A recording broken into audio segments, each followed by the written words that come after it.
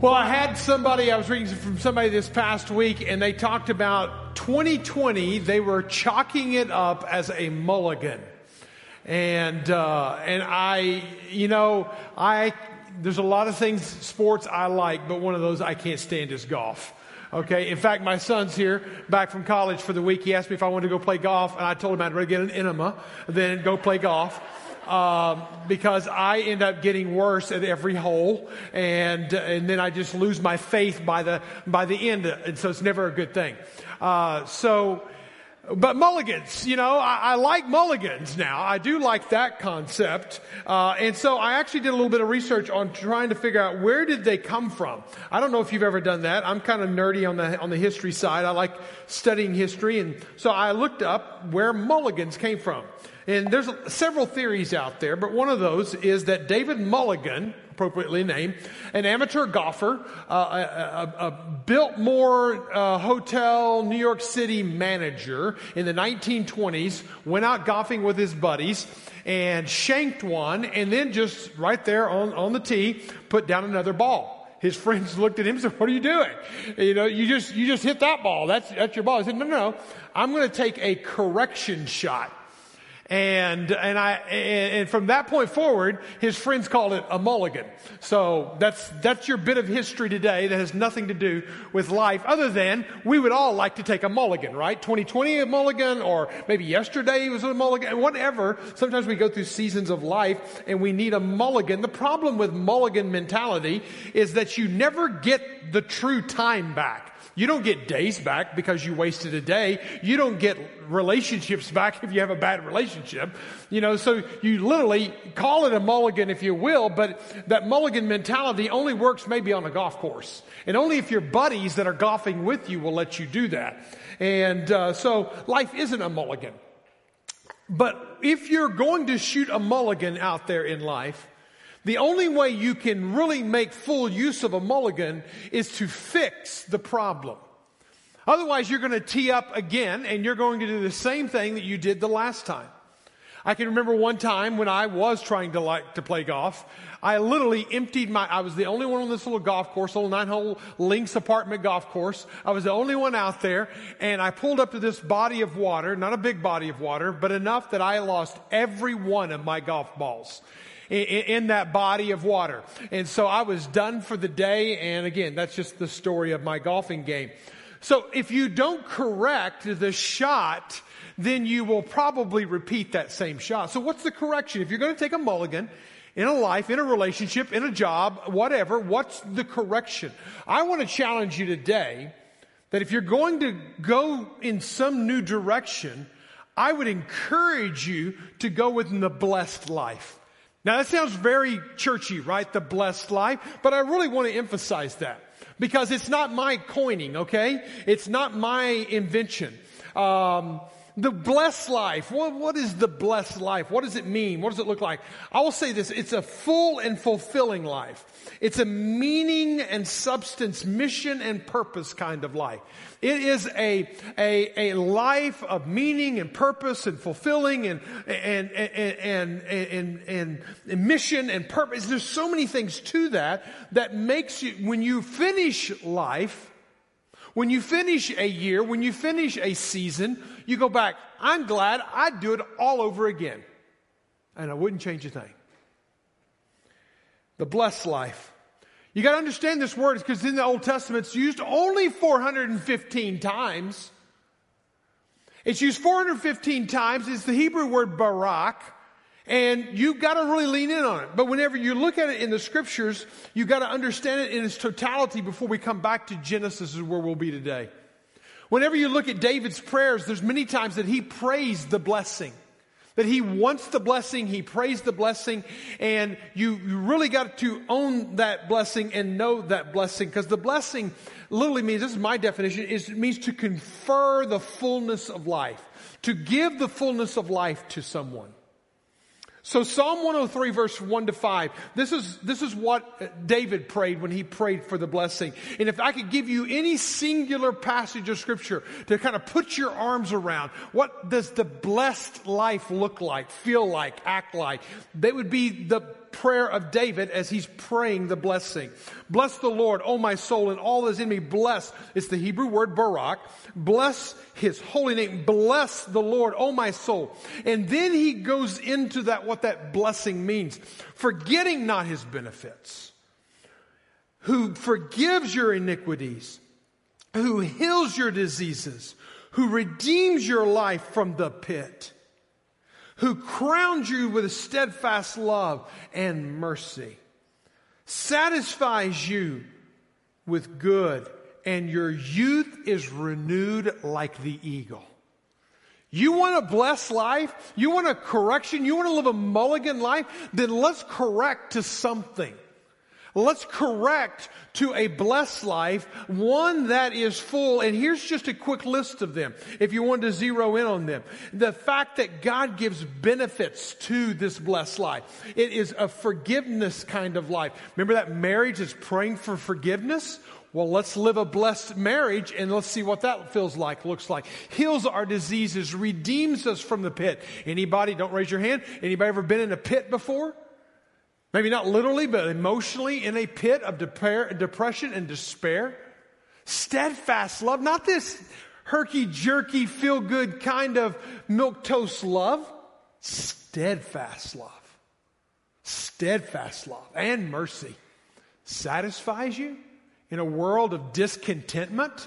Material gain is never enough. Satisfies you and renews you like the eagles.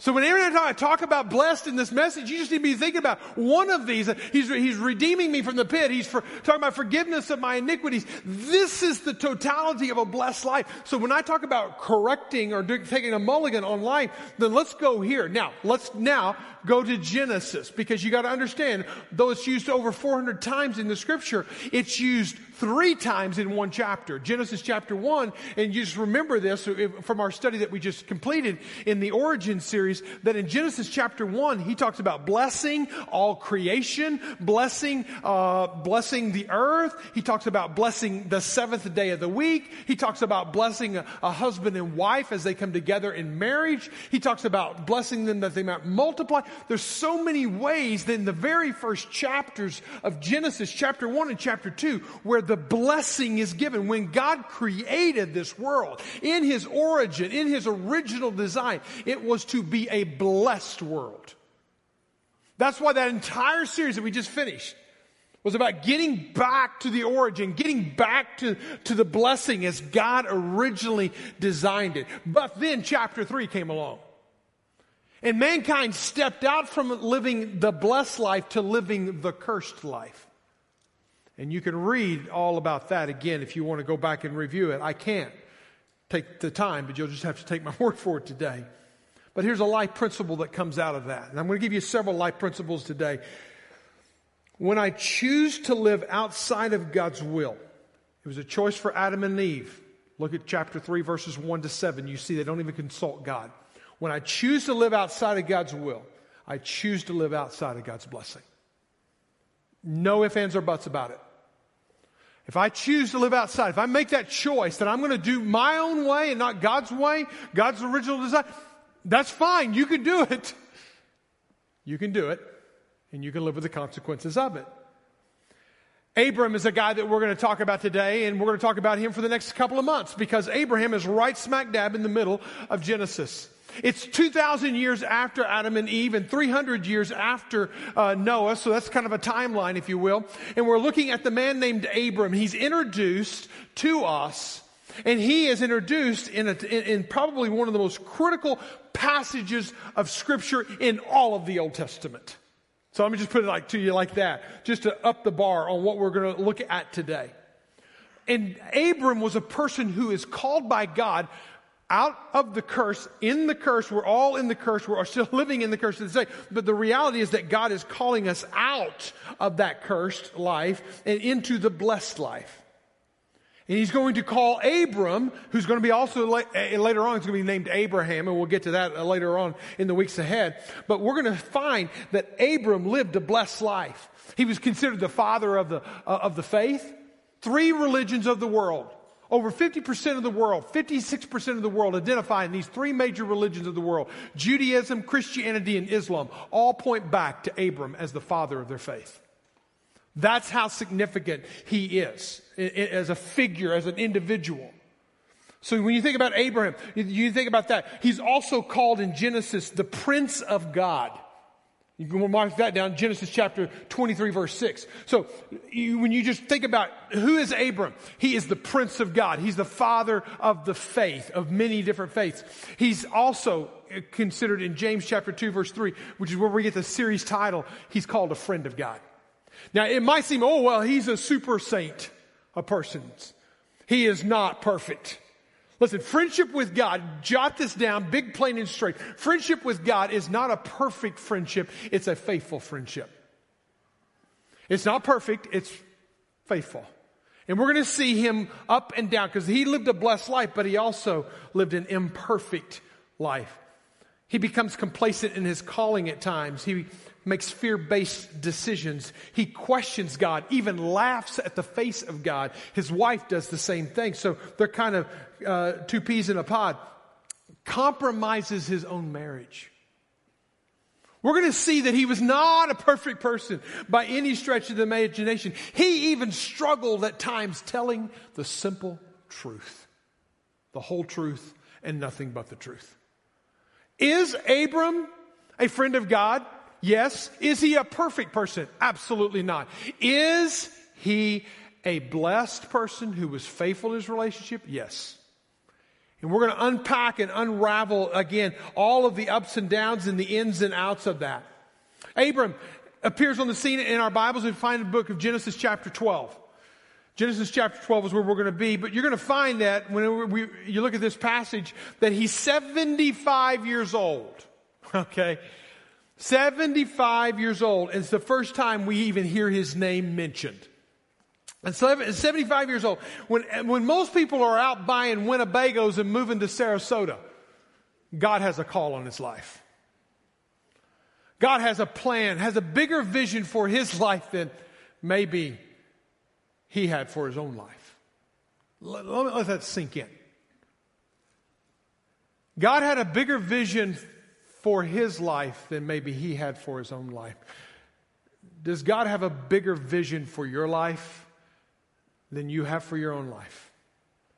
At 75, he is given a promise to God by God that he is going to father a nation, that his name will be great, that his descendants will be like the sands of the sea.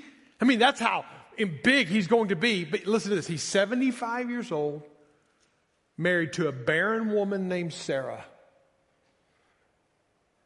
And he's supposed to father a nation? Go figure that. How's that going to happen? How's this, again, God has a bigger vision for his life than his own vision. Look at chapter 12. Verse 1 to 3. This is where you find the blessing.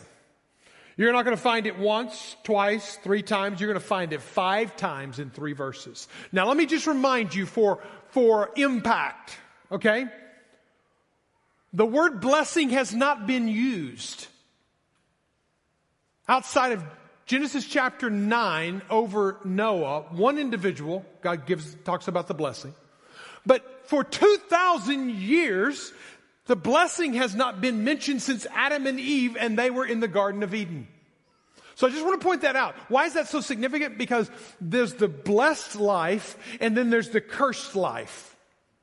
And now what God is going to do is he's going to work on redeeming us back to the blessed life, if we understand what his calling is here. So the word blessing is reintroduced to the scriptures. Verse 1, it says, "Now the Lord said to Abram, go from your country and from your kindred and from your father's house to the land that I will show you. And I will make of you a great nation, and I will bless you, and I will make your name great, so that you will be a blessing." Every time you see the word blessing, every time you see the word I will, notice that this is God initiating a covenant relationship with Abram that will be ratified later on. We'll get to that later on. But notice all the I wills, notice all the blessings again and again in those verses. Verse 3, I will bless you. I will bless those who bless you, and I will dishonor those. I will curse you. Those who dishonor you, I will curse you. I will curse. And in you, all the families of the earth shall be blessed. There again, we are looking at probably the most critical passage of Scripture when you think about blessing, curse, and now back to blessing. What's going on here? Because this is a pivotal point now that we're going to see in Scripture, that we're going to see throughout from Genesis to Revelation. That's how long this is going to go. It's going to live to the very end of time, our time, and in the time of our great grandkids. And so we're still living in this redeemed blessing, this redemption of a blessing. And so let us understand that this is huge. In fact, the bar mitzvahs of today, a Jewish bar mitzvah will read from this passage of Scripture. It's so significant.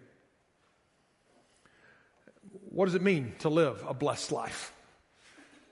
We ought to be looking at that and be asking, what does it mean to live a blessed life versus a cursed life? What does it mean to be blessed in this world versus cursed in this world? And I think you see it whenever you see God calling Abram. One is, here's realities of a blessed life. One, jot it down, is that when you break from your broken past.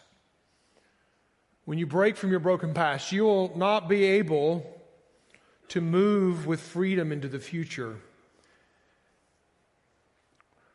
when we're still held to the bondage and the brokenness of the past. When you look at Abram's life, and you go back to chapter 11, actually, you go to the 6th book of generations, just if you're keeping count, and I referred to that in the first part of this series through Genesis, that it says in Genesis chapter 11, verse 27, it says, now, these are the generations of Terah. There are different generational books. This is the 6th, if you're keeping count, of the generational books that are mentioned in Genesis.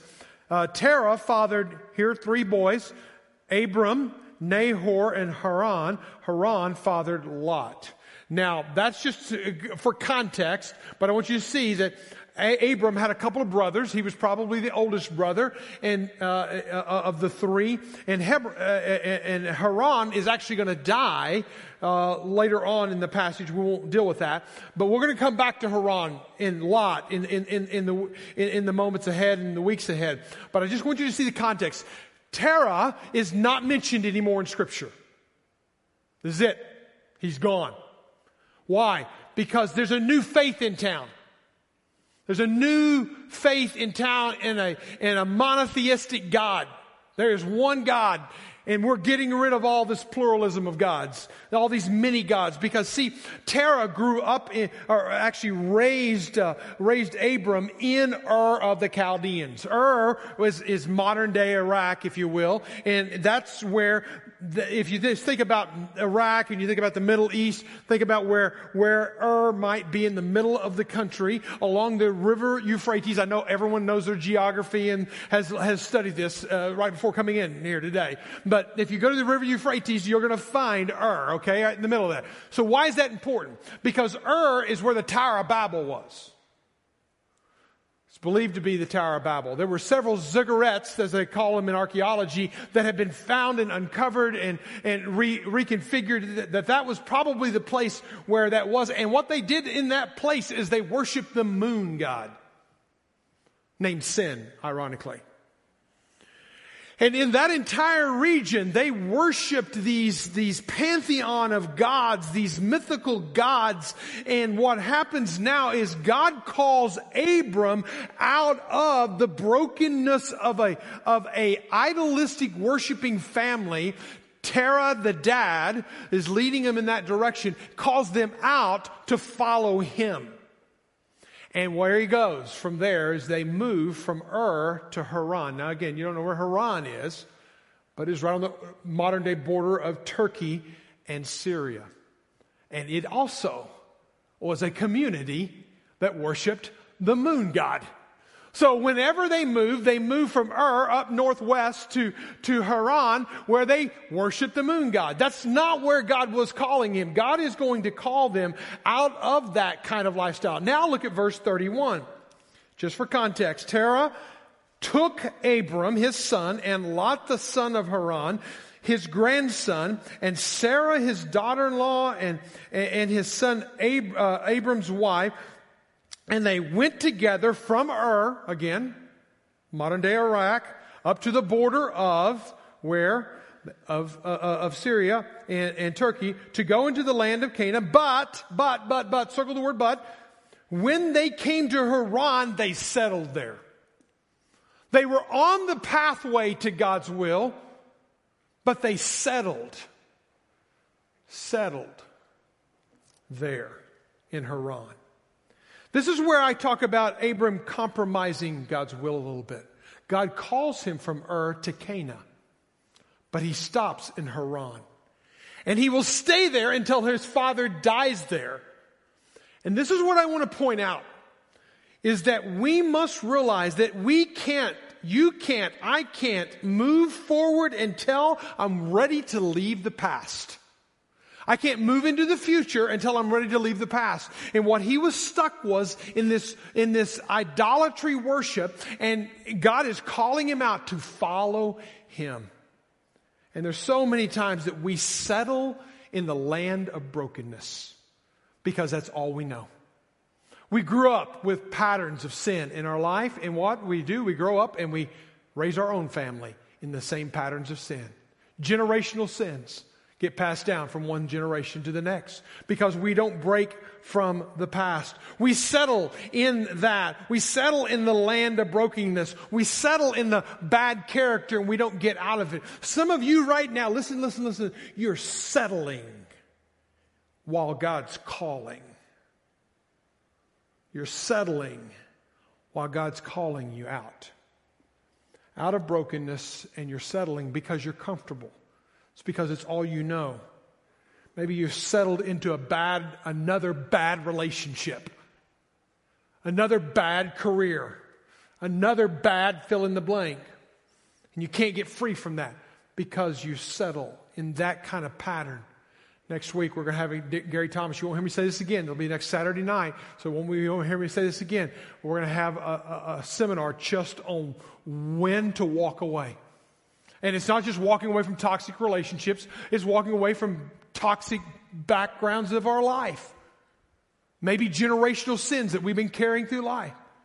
It's on Saturday night. It's going to be here. If you're interested, sign up for it online. That's all I'm going to say about that. But see, what happens is God called him, if you remember, don't miss this, God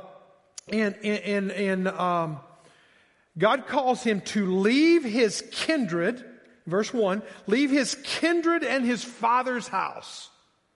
Leave his kindred and his father's house. He called him away from that idolatrous lifestyle, and he gets stuck in that idolatrous lifestyle. Because what happens next in verse 4 is he moves out and he takes Lot with him. Now, all I want to say about this, because I'm going to say more later, is taking Lot with him was compromising God's call.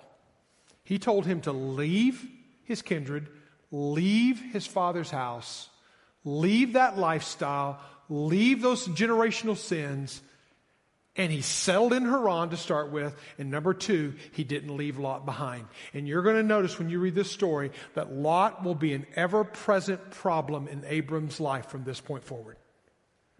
If God tells you something, it's because he's trying to lead you to a blessed life.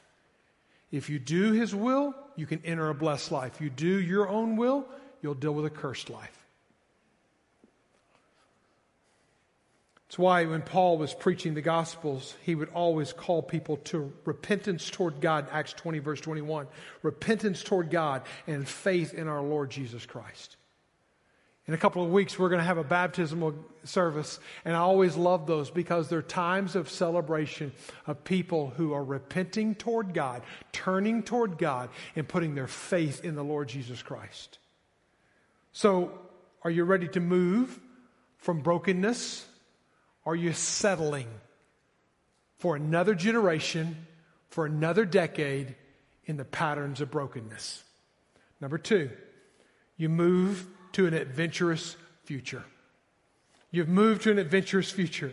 I love the pioneer missionary of Hudson Taylor, and you look at his history in 1856. At 51 years, he serves in China as he's there whenever there weren't planes, trains, and automobiles to get you there. He waited a year and prayed for a team of people, and over 20 people went out with him to China, and they set up shop and lived the life of the Chinese people who did not know the name of Jesus and end up spending their life there. 800 missionaries later, 125 schools started, 18,000 new followers of Jesus. Listen, if anybody ever tells you that following Jesus is boring, they don't know what they're talking about. Hudson Taylor said this, unless there's an element of risk in your Christian life, there is no need for faith. Where's the risk? If you look back at that passage, look at chapter 12, verse 1. It says, now the Lord said to Abram, go from the country, from your kindred. I kind of pointed that out already. And he takes Lot with him in his father's house, takes Lot with him to the land that I will show you. Wait, God, you didn't tell me where. Give me the plan. Give me the roadmap. Give me the timeline. Give me the budget. Give me it all. I want it up front, God. Listen, I don't even see a show of hands if you're the person who wants to have all that planned out before you go anywhere. But God said, hey, listen, I'm going to take you to a place that I will show you. And if you look at, that's a pattern in Scripture. Jesus called his disciples in Matthew, he calls them to just follow him. Just follow me. He didn't tell them where you're going to go. Well, where are we going to go, Jesus? What are we going to do when we get there, Jesus? How are we going to pay when we get... No, you just follow him. See, whenever you go with God, it is an adventurous life. I love the way Hebrews 11:8 says it. He says, he went out not knowing where he was going. That's where he went. I don't know where I'm going. Hebrews 11, chapter 11, verse 8. Because what is it? The whole Christian faith is built on the very premise of faith. Without faith, you gotta have faith. You're saved by grace through faith. We walk by faith, not by sight. Habakkuk says, righteous shall live by his faith. Faith is just a part of the Christian life. We don't have all the answers, and we don't have all the solutions, and we don't have all the plans, and we don't have all the plans because it's not up to us. We're following, we're not leading. Too many of us want to lead and not follow. See, the blessed life leads us to a life of following in faith. Without faith, it's impossible to please God. I spent this past week jotting down different times in my life that literally I had to take my next step, not knowing what the next step, where my foot was going to land. And I counted, as of this morning, because I kept adding, 22 different times from the time that I was in high school to this day of big decisions, things that would affect me, things that would affect my family, that literally I did not know what was going to be underneath it. But I only knew one thing. God was saying to take that next step. So what about you? If you're bored with your Christian faith, that's not on God, that's on you. Because he calls us to a life of adventure. He calls us to break free from the broken past. That's a blessed life. He calls us to move in an adventurous future. But he also calls us to join God on his mission. What did I say? The fulfilled life is not only or the blessed life is not only a full life, it's a fulfilling life. It's not only one that's about me, it's also about me being on mission and having a purpose. That I get to join God in his mission. That it's about him. Now again, go back to verse 2 when he said this. He said, I will make you a great nation. And I love this next statement. I will make you and make your name great. If you have your Bibles, put in the margin of your Bibles, chapter 11, verse 4. And go back and reread what Lori shared a few weeks ago, because she talked about how those people were building the Tower of Babel to make a name for themselves. And what does God do? He turns right around and confuses the whole situation, and it's a big hot mess. But then he comes to Abram and he says, listen, if you'll go with me to a land that you don't know about, to the unknown that you don't know about, I'm going to make your name great. So they wanted to make their name great for themselves. God said, I will make your name great. But why was he going to make his name great? So that you will be a blessing. There's a purpose clause here, okay? Why is God going to do all of this in Abram? Why is he going to show so much favor to him? Is it all because he wants to make his life warm and fuzzy and happy and fed and fat and sassy? No. It's so that you will be a blessing. That's the purpose of it all.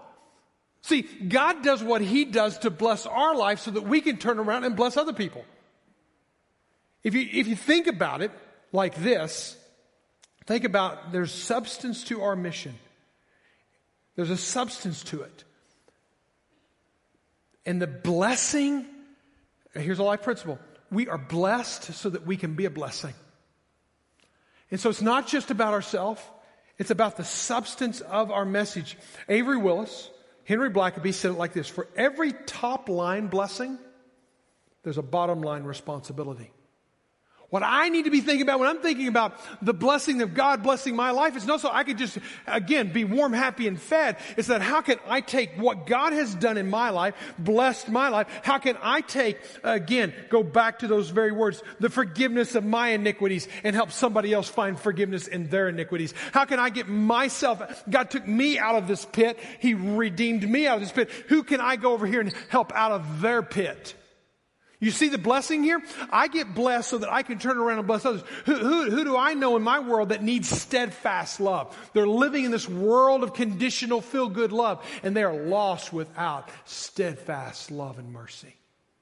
Who do I know? The calling of the mission of God is not just simply going on a trip on a plane and get a stamp in your passport and a photo made at an orphanage.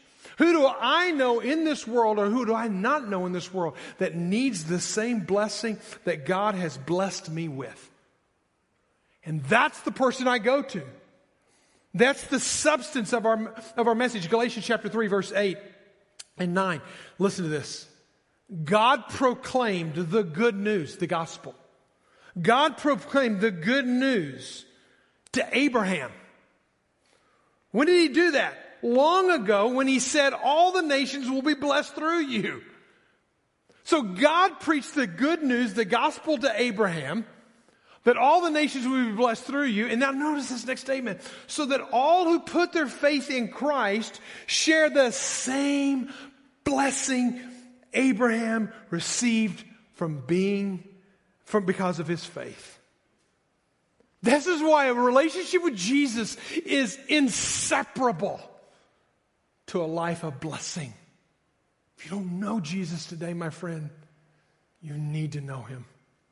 Because this is the substance of our mission. This is the substance of our message. This is what gives us a meaning and purpose in life. This is what truly brings blessing to us. But I don't want you just to see, again, the substance of our mission. I want you to see the scope of our mission as well. Because he's in the land of Ur when he first hears this calling of God. He moves to Haran because Dad says that's where we're going. And he listens to his dad, even though he's 70 plus years old by now. He's still living under Dad's generational sins. But God's calling him to Cana down south. That's 1,100 miles. That's not an easy track. And it's certainly outside of his comfort zone. But God calls him out of his comfort zone. God calls him to a foreign land. God calls him to a distant place. Why? So that he, as a blessed person, would be a blessing to those who don't have the blessing.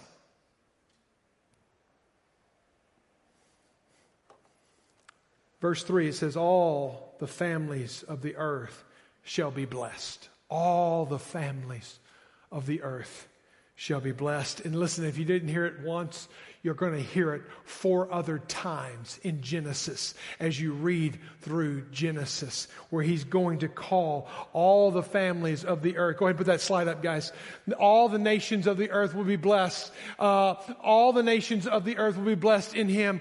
Offspring of all the nations of the earth will be blessed. He's going to call it again and again and again. All the nations, all the peoples of the earth would be blessed. But listen, this is not just a Genesis thing. I told you this is Genesis to Revelation.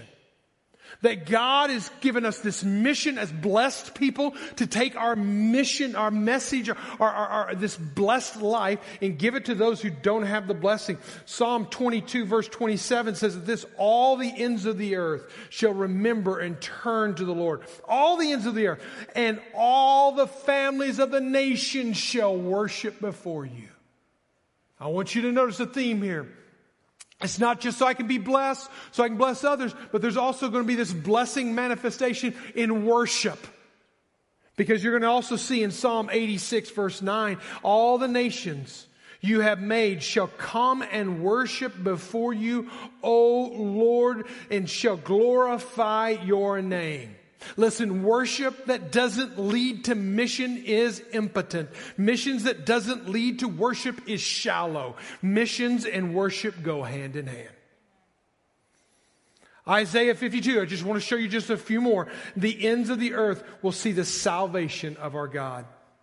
Go therefore and make disciples of all nations. See the calling? This didn't happen in Matthew. This is the Great Commission. This didn't happen just in Matthew. This goes all the way back to Genesis chapter 12.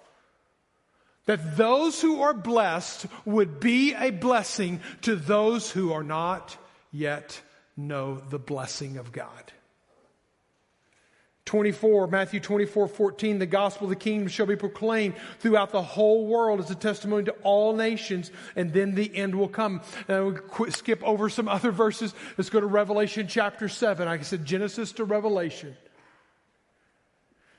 It says, after this I looked, and behold, a great multitude no one could number, from every nation, and all the tribes and the peoples and the languages are standing before the throne of the Lamb, clothed in white robes and palm branches in their hand, crying out with a loud voice, salvation belongs to our God. Do you see this? We are blessed to be a blessing to people who have never experienced the blessing. We're not blessed just for ourselves. And I love what Abram does. Finally, from the settled life of living in Haran or Ur, look at verse 4. So Abram went. He just went. Wherever God told him to go, he went. Where did he end up? And you can go on and read it, and I don't have time to read it, but he just starts marching down through Syria, down through Lebanon, about 400 miles. If he'd walk 20 miles a day, it'd take him a month to get there. And he's just marching down, and he gets down to the promised land of Canaan where the Canaanites were living. And he starts marching in, and he reaches the city of Shechem. And what he does, look carefully at verse 5. And Abram passed through the land to the place of Shechem in the oak of Moreh. At the time the Canaanites were in the land, and the Lord appeared to Abram. This time it's a theophany. He actually appears to him. The Lord appeared to Abram and said, you are the offspring. I will give you this land. And what does Abram do? So he built an altar to the Lord. Again, worship and mission go hand in hand, walking hand in hand together. And then you go on and you read in the next verse, and from that he moved on to the hill country east of Bethel, which is down near Jerusalem, where Jerusalem is today. And he pitched his tent with Bethel, which means house of God, by the way, and on the west of Ai on the east. And there he built an altar. I want you to notice what Abram does. He hears the call of God. He gets a little bit detoured in Haran, but he answers the call of God and he starts marching. And everywhere he stops, he builds an altar. He starts claiming that land for God. He didn't use the Canaanite altars. He started claiming that land for God. Listen, I don't know what your vision is for your life. I don't know what where you are on the timetable of your life. But I hope that you have a bigger vision for yourself than just what the common American dream is. I can remember when Lori and I were in our 20s and we moved into our very first house after living in 3 apartments. Apartment living is okay for a while, but when you start hearing people above you and below you and around you, and then they start hearing you, it's like, okay, we're living a little close. And so we're so glad to get into our first house. And I can remember I felt like I'm living the American dream. We didn't have a white picket fence. We had a chain link fence. But man, we had a home. We could raise our kids, have a family. That was the dream for my life. It was a house, a home for my family. But then God had a bigger dream, had a bigger vision.